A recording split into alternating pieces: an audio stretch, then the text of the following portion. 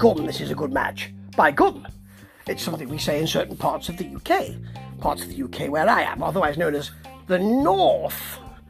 Yes, up north, that sort of thing.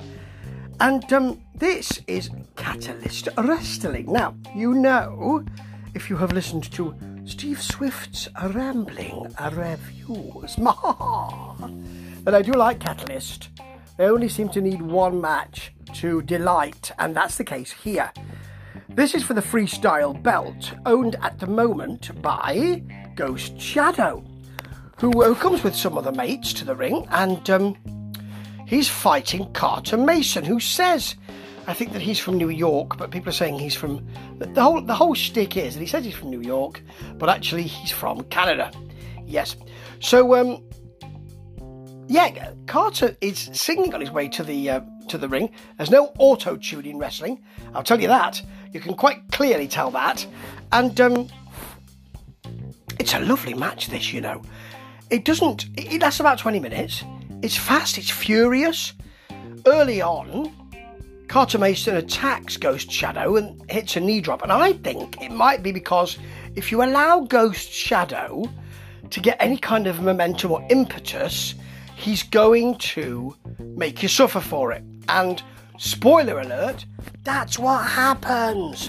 Yeah, so he comes back as Ghost Shadow with a high crossbody and some punches, and then a press slam to Snake Eyes, but it's not what you'd normally expect Snake Eyes to be. Snake Eyes, as we know, is I get that person in a kind of Razor's Edge type position, or, you know, reverse sort of, side sort of fireman's carry, and I walk over to the top turnbuckle and I drop them onto that top turnbuckle face first. Yes, it's a good move.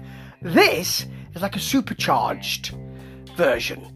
It's because Ghost Shadow just kind of tosses Carter Mason from the position to the top turnbuckle, almost from the centre of the ring.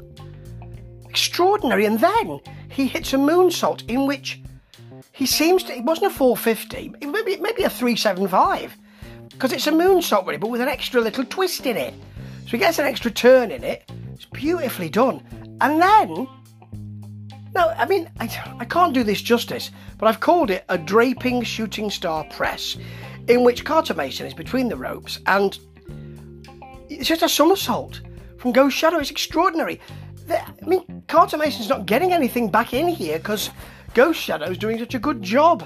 So, for instance, there's a mule kick from Ghost Shadow into the twig and berries.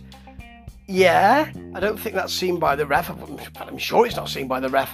And Carter Mason does sell that extremely well. He does the bug-eyed holding on to the cupping his family jewels quite nicely.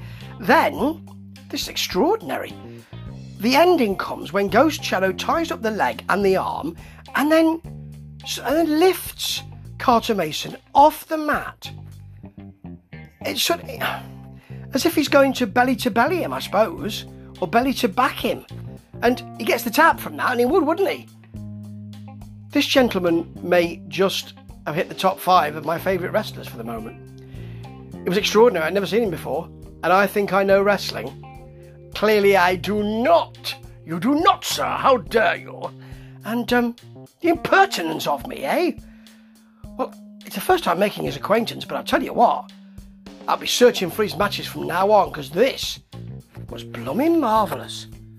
By gum. Ta-ta.